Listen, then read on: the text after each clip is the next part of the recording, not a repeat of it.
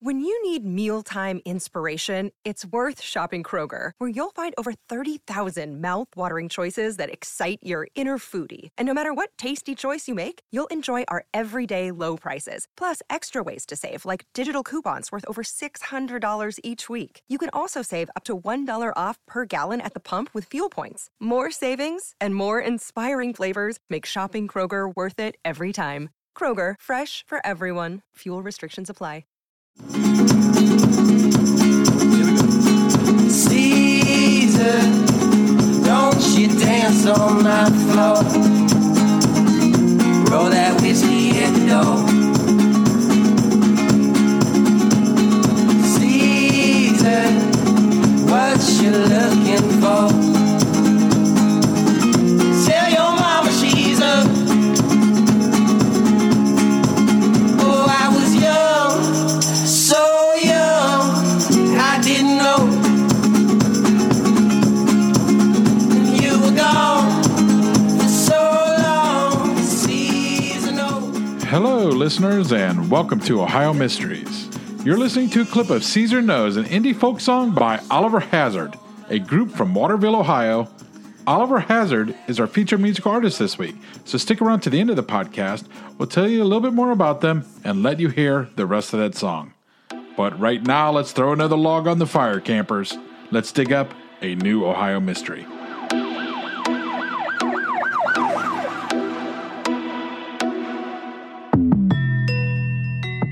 I'm your co-host, Steve Yoder, and with me is our award-winning journalist, Paula Schleiss, who spent 30 years telling these kinds of stories for the Akron Beacon Journal. Hi, everyone. Well, Steve, if I say the heyday of serial killers, what decade would you think of? 70s? 70s? Yeah. 80s? Yeah. Well, it wouldn't surprise me to learn that tonight's case may yet prove to be another chapter in that book. There are a few victims in the story, so I'm going to go slow and hope you don't get confused. But the main subject of our story is an unsolved murder from 1977 in Cincinnati, a case that police in the Queen City keep reopening, hoping for a break that will help them solve it. Her name was Nancy Theobald, and she was an 18-year-old freshman, just 2 months into her first year at the University of Cincinnati. Nancy was a petite brunette with blue eyes, her innocent smile and round cheeks sometimes making her look even younger than she was. But Nancy was a young woman with a promising future. At Indian Hill High School, where she graduated, she had been a member of the National Honor Society and had spent an entire year studying in France as an American Field Service exchange student. In the fall of 77, she had been accepted into the University of Cincinnati's honors program to study French. Her parents, Jerry and Camille Theobald, had just moved to Florida, where her father opened an animal clinic in Pompano Beach. He used to be a veterinarian for the Cincinnati Zoo, and Nancy's boyfriend was in California. But she wasn't alone. She lived with her brother and sister in an apartment near the UC campus. Nancy helped support herself with a part-time job at Arby's in Clifton. That's a neighborhood on the city's north-central end.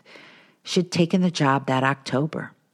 On November 16, 1977, Nancy left work just before 11 p.m. to walk home. The restaurant was on Calhoun Street. She lived on Deckerbox Street, about 3/4 of a mile away. She was dressed in blue corduroy slacks, tan suede ankle boots, and a red, white, and blue plaid blouse beneath a pullover sweater, all topped by a gray overcoat. She carried in her arms her Arby's uniform. Nancy didn't make it home that night. That was a bit of a jaunt for a young girl that late at night. Usually someone at the restaurant gave her a ride, or she'd call her siblings to pick her up, but that night her siblings weren't home. Her brother Michael had been the last to leave the apartment. He guessed he'd stepped out about 5 minutes before Nancy's shift had ended. "Maybe she called right after she clocked out and she missed me," Michael told a reporter with the Cincinnati Enquirer. "I guess she decided to walk." Michael described his sister as smart and studious, but with a playful side. "She's a real straight kid," he said. "One of those A students that would party on the weekend, but mostly she was a pretty straight kid." Nancy's mother said Nancy was independent and reliable, an achiever who thrived on school and work. And so authorities quickly ruled out the idea of Nancy leaving her family behind voluntarily. She had no car, not even a driver's license. She took nothing with her, and the most she would have had in her pocket was $10.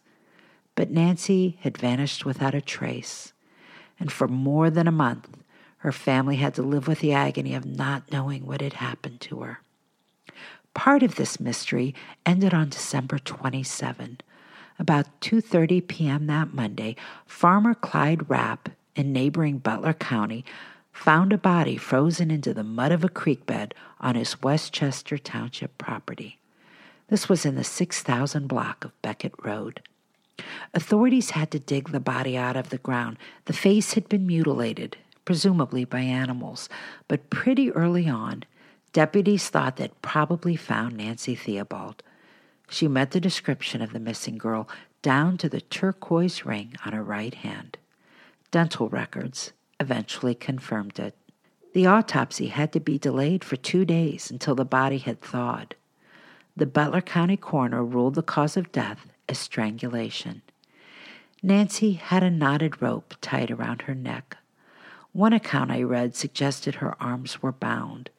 Some stories said she was partially nude, others said she was fully clothed. I did not find any story that said she was sexually assaulted. Detectives were still interviewing many people in this case, but they couldn't help but wonder if Nancy had been the victim of a serial killer. At the time of her death, Hamilton and surrounding counties had a dozen unsolved homicides from the previous 3 years, all of them young women who had been violently killed and then disposed of, mostly in creeks and riverbeds. Nancy was actually the second body found off Beckett Road. 3 years earlier, in 1974, the beaten and strangled body of 15-year-old Cynthia Bierlein of Springdale was discovered in a ditch along the road in another unsolved homicide case. Within 24 hours of Nancy Theobald's death, police had in custody a man who was responsible for some of those dozen cases, though they didn't immediately know it. Get this, Claremont County authorities had picked up Larry Ralston, a 19-year-old from the Cincinnati suburb of Norwood, to face charges of raping 3 15-year-old girls. To the complete and utter surprise of the police officer that was transporting him to jail, Ralston broke down in the back seat of the cruiser, crying, saying he didn't mean to kill any of them. Kill? Nobody had accused Ralston of killing anyone. But Ralston just kept talking, and by the time he was done, he admitted to 5 murders. Linda K. Harmon, nabbed when the 17-year-old was waiting for a bus; Nancy Grimsby, 23, who disappeared on her way to visit her boyfriend; Elena Baer, a 15-year-old attacked and left in a creek bed; Diana McCroby, a 17-year-old who once dated the man who had killed her; and Mary Hopkins, a 21-year-old from Cincinnati's East End. In each case, Ralston said he offered the women rides, drove around with them while drinking wine and smoking marijuana, and then strangled them when they rejected his sexual advances. And then this little creepy detail. After every murder, he would play the song "Fly Like an Eagle," and it would lift him up and make him feel better about what he had done. Unfortunately, Ralston was not the man who killed Nancy Ann Theobald. The day he was arrested and began his tearful confession was November 15, 1977. Nancy vanished the day after that. Ralston might have been in custody, but as Nancy's murder proved, someone else was at work in the same area. In March of 1978, that's 4 months after Nancy was killed, 2 more women disappeared.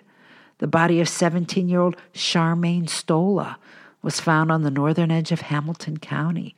The remains of Cheryl Thompson, like Nancy, a University of Cincinnati student, was found lying along the banks of the Little Miami River in Loveland. A year after that, in 1979, yet another one, 18-year-old Sandra Holtgreave, was found discarded along a creek near Harrison. As far as I could tell, the murders of Charmaine Stola, Cheryl Thompson, and Sandra Holtgreave are still unsolved.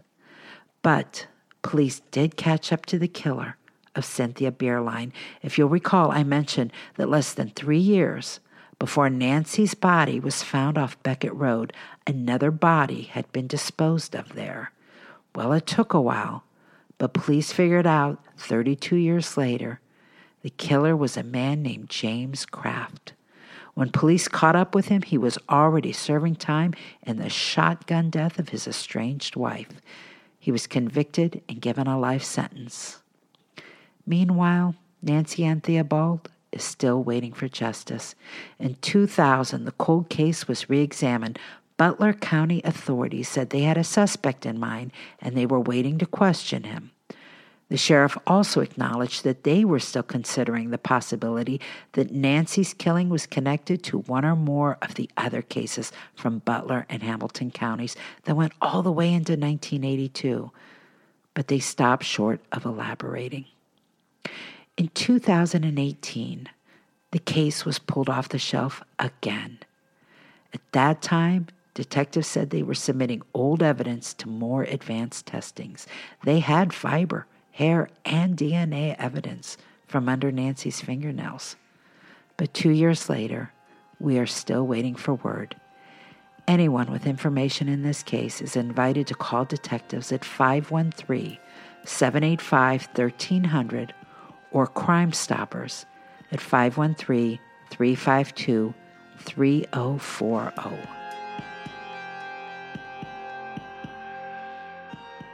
Well, this is part of the program where we invite an Ohio Mystery listener to be our armchair detective. Let's bring her on board. Hello, my name is Peter Zablocki, and I'm a historian, author, and college professor. I'm thrilled to invite you to check out Evergreen Network's History Shorts podcast. Every Tuesday and Thursday, join me on a journey through time, exploring the little-known and hidden gems of history. In each bite-sized episode, I'll dive into my original research to bring you intriguing historical curiosities you've probably never heard of, uncovering the fascinating stories that have shaped our world, from forgotten figures to overlooked events. And the best part? I've condensed all this historical goodness into manageable chunks, perfect for your on-the-go lifestyle. Whether you're commuting to work or squeezing in a quick break, History Shorts fits into the little time you probably think you don't have. Subscribe now and never miss an episode of the History Shorts podcast, available wherever you get your podcasts.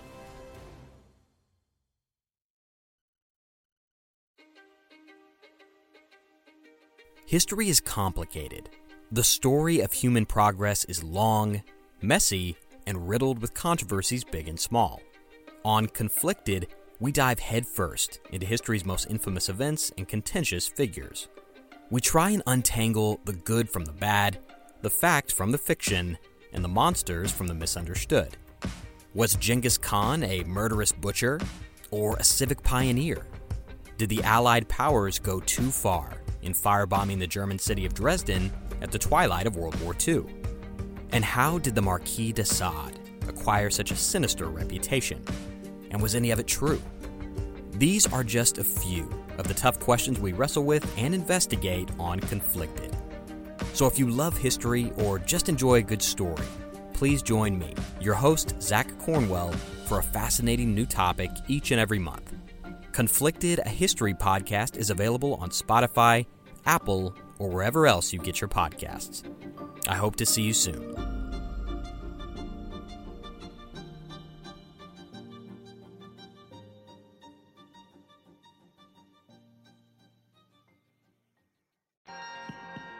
Well, tonight joining us is Lindsay Federico from Elyria, Ohio. Hi, Lindsay.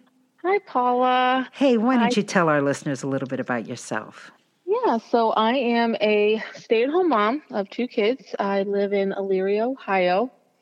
And I mean, that's pretty much it. Well, that's probably enough to keep you busy every day of the week. Especially now that schools are closed. So what did you think about this case, Lindsay, overall? Well, something definitely was going on in that area in the 70s. I mean, when you go through it and you find, I mean, you just kind of read through everything. You just kind of have to think to yourself, there has to have been a serial killer or a lot of copycats going on down there, because it's just like I was going through and I was like, there's just so many women that were murdered, and it's just, you have to think there had to have been someone that was a serial killer going on down there. Well, we know that there were at least 3 killers at work, because they arrested the one guy for 5 murders. Yeah. They know that he didn't kill Nancy because they arrested him the day before Nancy disappeared. So Nancy's is a different killer.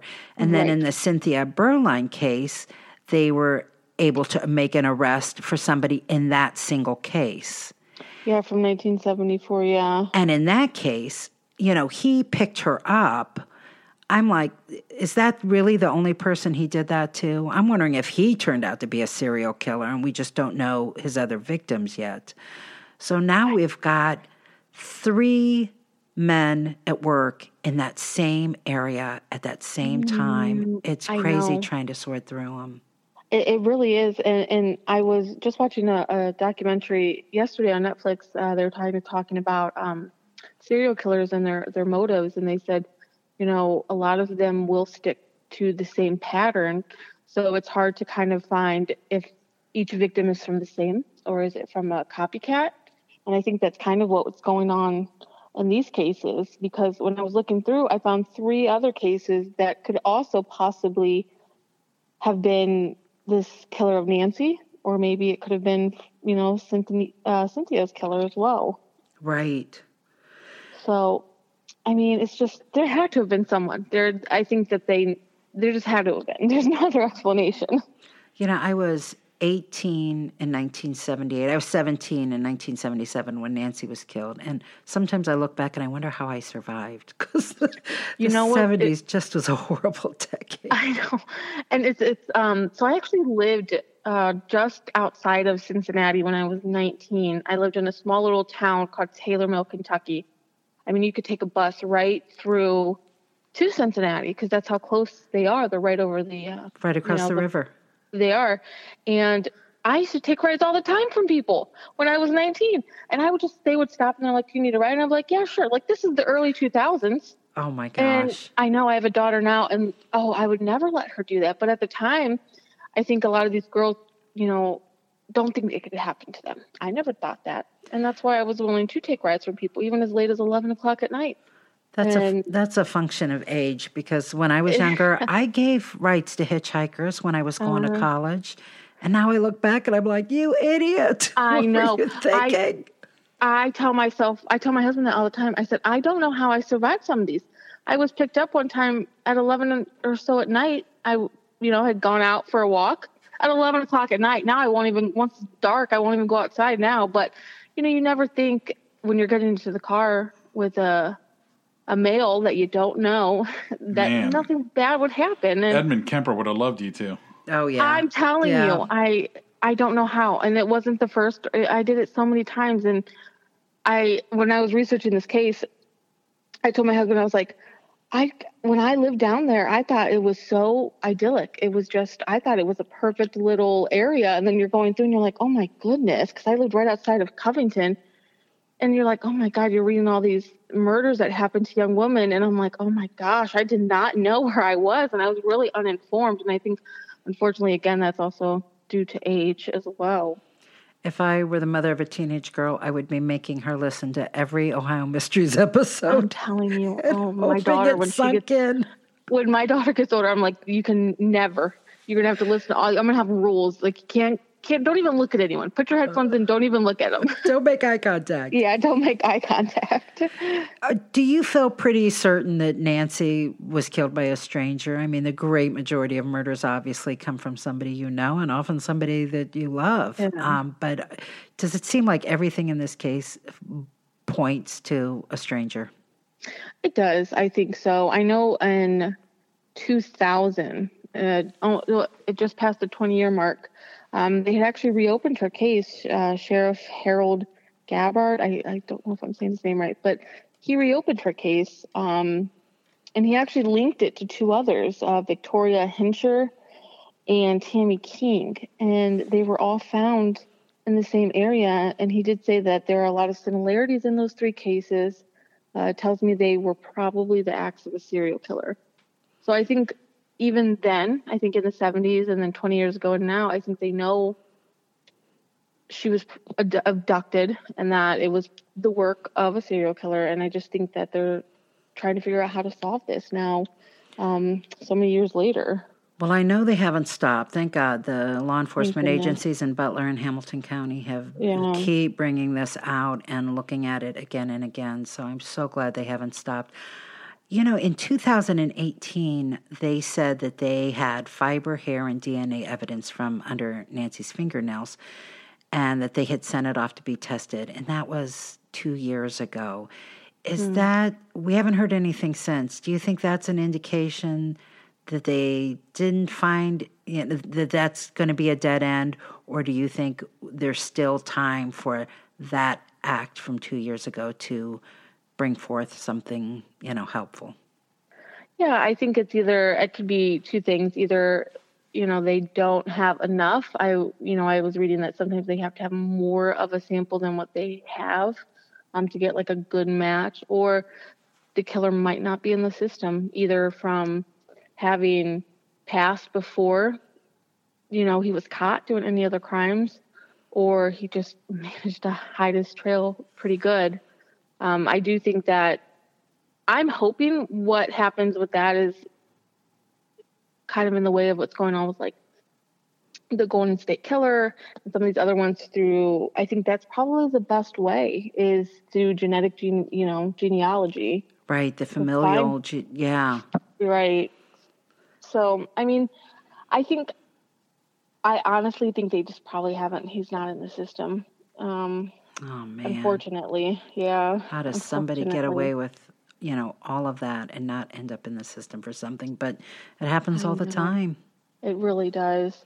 I know that when I was looking at this case, they had actually, in 2017, Boone County, which is just over the Ohio River into Kentucky, like it's right on the border there, they were looking into an unsolved case in Boone County, and they managed to link it to another case that, you know, but the detective for that case said that there are a number of similarities with the number of cases in Cincinnati and northern Kentucky. So a part of me thinks that they're still working on this, and you know, I think that they know that there's a serial killer, and I think that they're working to hopefully find him. That's another challenge in these kinds of cases, especially back in the 70s. I think today law enforcement's probably a little bit better about collaborating with other agencies. But back in the 70s, you've got, you know, Butler County next to Hamilton County, murders happening in both. How well are they communicating? And not just within the state, but then Cincinnati obviously is just right across the river from Kentucky. Now you've got another state that you want to collaborate with. And that kind of thing just didn't happen back in the 70s and 80s. Yeah, like that case that from Boone County, he was working on a case from Boone County. They ended up solving a case from Kenton County, which is right next to it. And then he's looking into cases that are similar in Cincinnati. So it's like you got two states, you've got at least 3 counties. And it's difficult. And, yeah, they don't really, you know, communicated back in the 70s, and now it's just trying to piece all these together if they are from a serial killer or if they're just some copycats. I think, unfortunately for Nancy, I think it's definitely a serial killer. I don't Yeah. I don't think there's any way that you can say it wasn't, unfortunately. Yeah, there doesn't seem to be anything to suggest that she would have known her killer. Just that Yeah. one short walk. You know, it was like less than a mile. A mile's really not that far. It's really It's just not. so hard to believe you can't walk a mile and not make it. So sad. I know. It really is. And I feel so bad for her poor family as well, going all these years without any answers. You like to think that justice can be served, and unfortunately when you go so long without it, it's difficult. Absolutely. All right, is there anything else in your notes I should bring up? Unfortunately with this case, I found so many women. They said by 1978 there was 13 women that had been killed in that area. Yeah, and all very similar, They were killed similarly, left in similar places. Mm-hmm. And I know that in March of 1978, and then 1978, Charmaine Stola and Cheryl Thompson were found. And then in 1979, Sandra Holdgreif, I don't think I'm pronouncing that right. Sandra Holdgreif was found. And they were all found strangled. They were all found nude or partially nude. And then you have one in 1976, Linda Dyer was found. She was also, strangled and stabbed. And it's just like, oh my goodness, these poor women.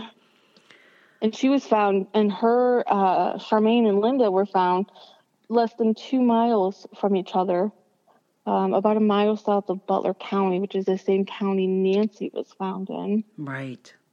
So it's like this has to be someone they're connected, unfortunately. Right. I think the oldest case I found was from 1982, and that was the oldest. But most of them was from the 70s, the mid to late 70s. Yeah, there was a 1974 case that was on Beckett Road, like Nancy. Mm-hmm. I think 74 might have been the oldest one that I saw. So like roughly 74 to 82. Yeah. At least 3 killers in that area at work. Yeah. And I know that gentleman that they found from Kenton County, he was actually convicted in November. Well, they're actually waiting to get him through a grand jury in November of 2019. He was charged with just rape. He actually let the girl go, but he lived in Cincinnati in the 70s. He had a job that required him to drive around, and he admitted to the woman that he had killed other people in other states. In our episode about Angela Hicks, her stepfather was arrested technically for a rape, not a murder, because they had been able to tie his DNA to a very old rape case. But that's what led them to discover these murders. So, there's these serial killers obviously often have an escalation to their pattern, and they're going to start out as something less. Yeah.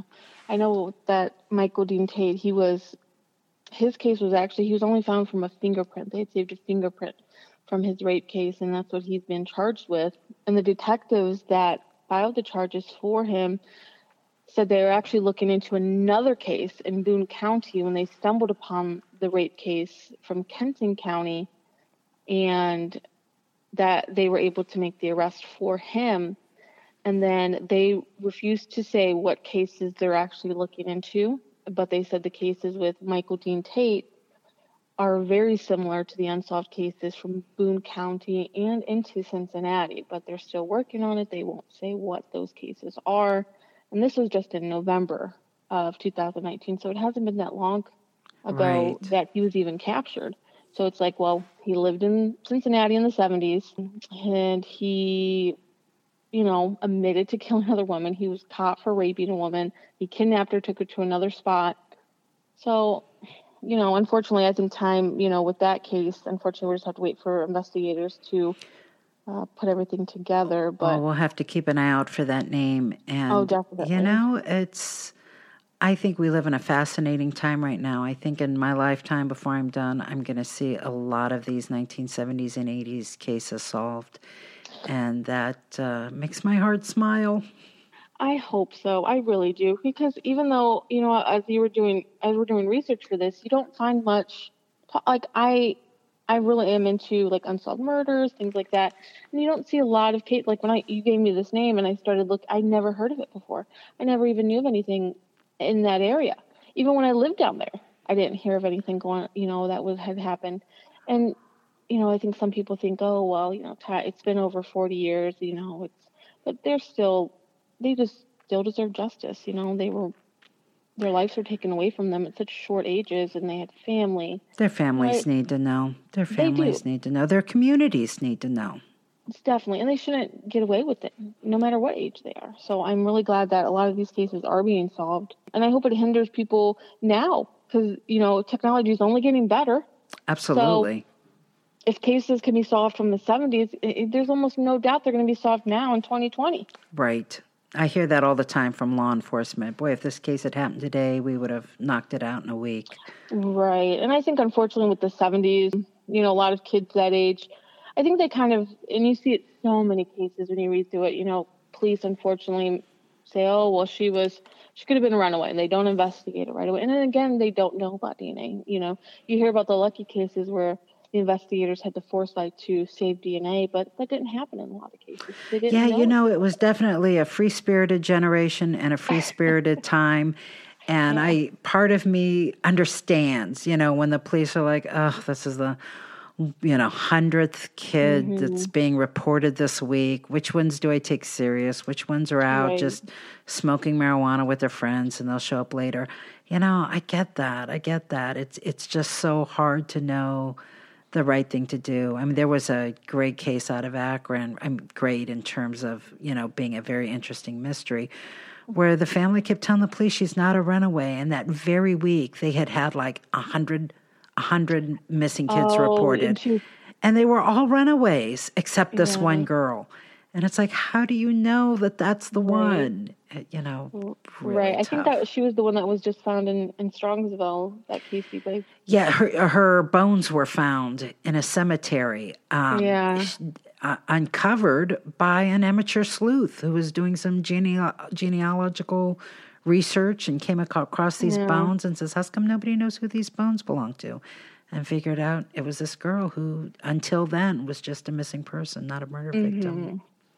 So I think, and I think that has happened, unfortunately, with the, one of the girls that I looked into, Linda Dyer, she was a hitchhiker. And I think that was more open, back in the 70s, hitchhiking, and she was a hitchhiker, and I think a lot of the police in that time were just like, well, she'll be back, and unfortunately just time gets away from them and then they don't realize it. I have to say, I don't see many hitchhikers anymore. Oh gosh, no. I even up here, there was some guy and he's like waving his arms, and I told my husband, I was like, I am not stopping. No, thank you. It's 2020. He probably has a cell phone. No. And because it was nighttime, I was like, I refuse. He's like, you probably needed help. I'm like, not for me. I'm now that I'm in my 30s, I will, obviously back when I was 19, I did it. I took rides with people all the time, but now. Well, like you said, we didn't have cell phones back then. And if you weren't near a payphone or didn't have money for a payphone, you were like kind of stranded unless you did. Oh yeah, I know. I just, so now I will not. If I see, I will not do it. No, no. Teach those girls. Yeah. Lindsay, thank you so much for joining us tonight. Dave, you are welcome. Thank you so much for having me.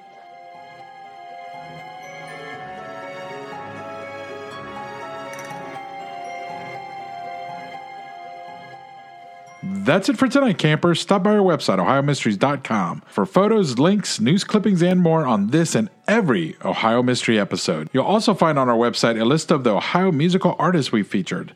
And tonight, we're adding a new one. Yes, that would be Oliver Hazard. Sounds like a guy, but it's actually three buddies, Michael, Griffin, and Devin.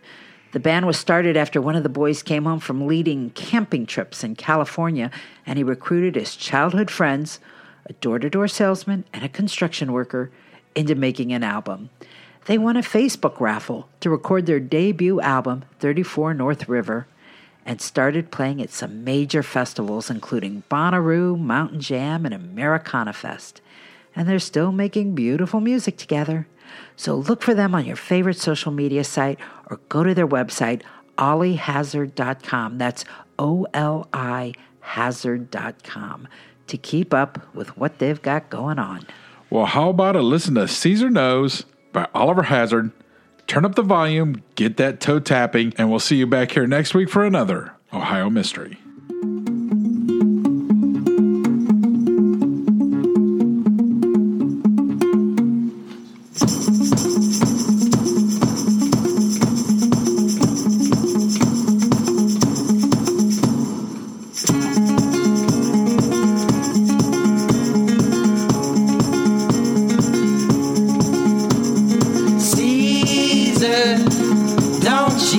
On my floor,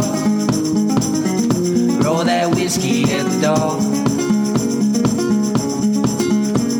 Caesar, what you looking for? Tell your mama she's up.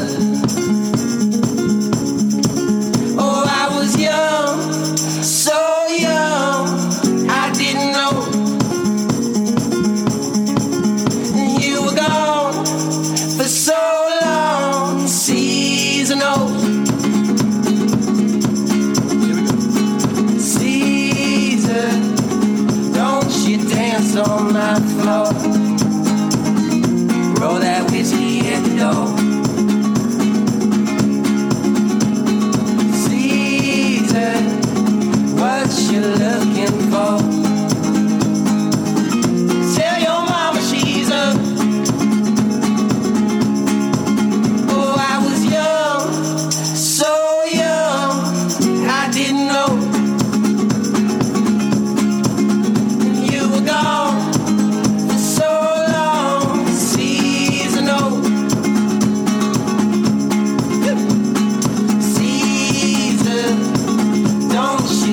On my floor, roll that whiskey at the door. Caesar, what you looking for? Tell your mama she's up. Oh, I was young, so young, I didn't know.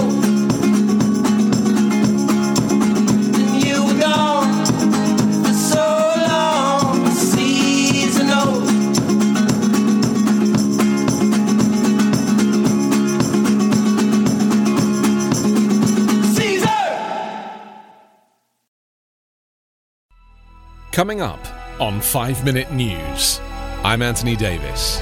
You might think it's partisan because maybe it's critical of one side or the other, but it's not, it's just the truth. And I think that's also something that's kind of unusual for Americans listening to the radio or to podcasts, because the news landscape in the States has been so partisan for so many decades. So 5 Minute News is verified, truthful, independent, unbiased, and essential world news daily.